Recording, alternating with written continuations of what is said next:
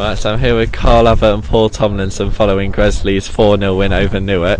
So Carl, how pleased are you with the result after what was quite a tough first half to negotiate with the win?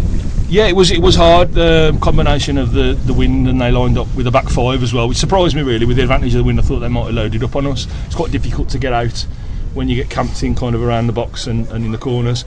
But I thought we made quite a good job of controlling the game. We played a lot of the game in their half, which, bearing in mind the wind was no mean feat really. It was a case of figuring them out. They stayed in a low block. Once we got that goal in the second half, they came out, didn't they, with the front three, and they were quite aggressive. Then when they were defending set pieces, they left three up, and the manager was saying, we're going to try and go for it. So opened the game up then really. I thought we lost a little bit of control in the second half for a 10 or 15 minute spell, and then when we went to a diamond and introduced Danny Mundy, we kind of regained control again then. So, but just a really professional performance. I thought clean, clinical win, some goals on the board, and negotiated a little banana skin because they're not the Newark of old, and they're clearly not rolling it like they were. But there's still Danny Meadows, the boys still are up top. The centre halves have been around the block a little bit. They're still, I think, on their day. It's a tough game, and you've been in a game, so I'm just really, really pleased with the result. Obviously, you decided to utilise Danny from the bench today. What was the idea behind that, and how important is it that you can use players of that quality from the bench? But he's played almost every minute of every game. I think sometimes you don't realise how many knocks Danny takes, and I think over the last couple of weeks you've all seen it. I don't think he's been the Danny of old, and I think just today, just having a little breather, having a little rest, and he's come on, and there's a hunger in his belly again, and for 20 minutes he's unplayable. So you have to look at Danny and just say sometimes you've got to bring him out for his own good, because even today, he doesn't shirk out of any challenges, so he gets a lot of knocks. And I think he has had a bit of like a dead car, for want of a better word, from last week, and that's why he didn't come Tuesday night.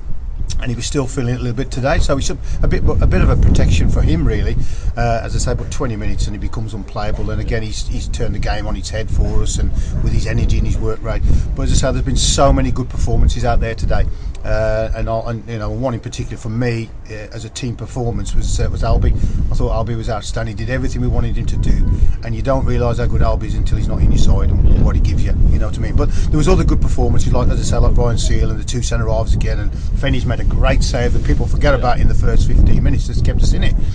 So I'd like to say well done to Lou as well, because he was outstanding on that save.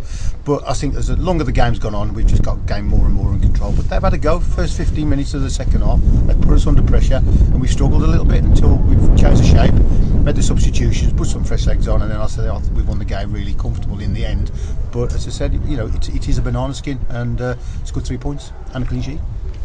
And Carl, just to finish off, a word on Dylan Honeyford. Came off the bench today for his first appearance. What impressed you about him? Yeah, well, he ain't kind of come from nowhere. They've been the 18s and the reserves have been training with us for a few months now, so we're constantly looking at the lads in training, the ones that kind of apply themselves and come first in training. Dylan's one of those lads. There's another lad as well, young Tomo, who played in the friendly on Tuesday night, did very well.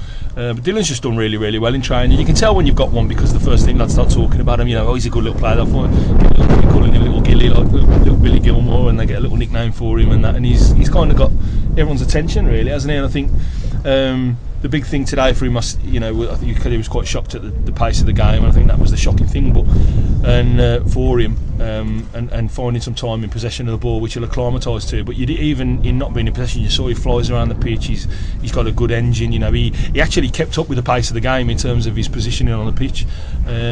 He's got a little bit about him. He's 16. He'll stay with us next week against Eastwood. He'll probably go back down then with the reserves, and we'll just keep moving it forward like that. But there's definitely he's got a little bit about him, and I think I see a little Lee Butler, to be honest, when Lee was 17. He weren't the biggest, but he could kind of handle himself on the pitch, and he moved around well, and we've got a little prospect there, I think. And Matt's got a couple of them down there, so we just thought get him up, get him involved, and take a little look at him, let him feel what the atmosphere is like, have a look at the pace of the game, feel what it's like in the dressing room, because it's very different, and be a good experience for him. Got in a position where we could get him on the pitch, so that's great. And he'll come with us again next week, and we'll keep taking it week by week. All right, cheers, guys.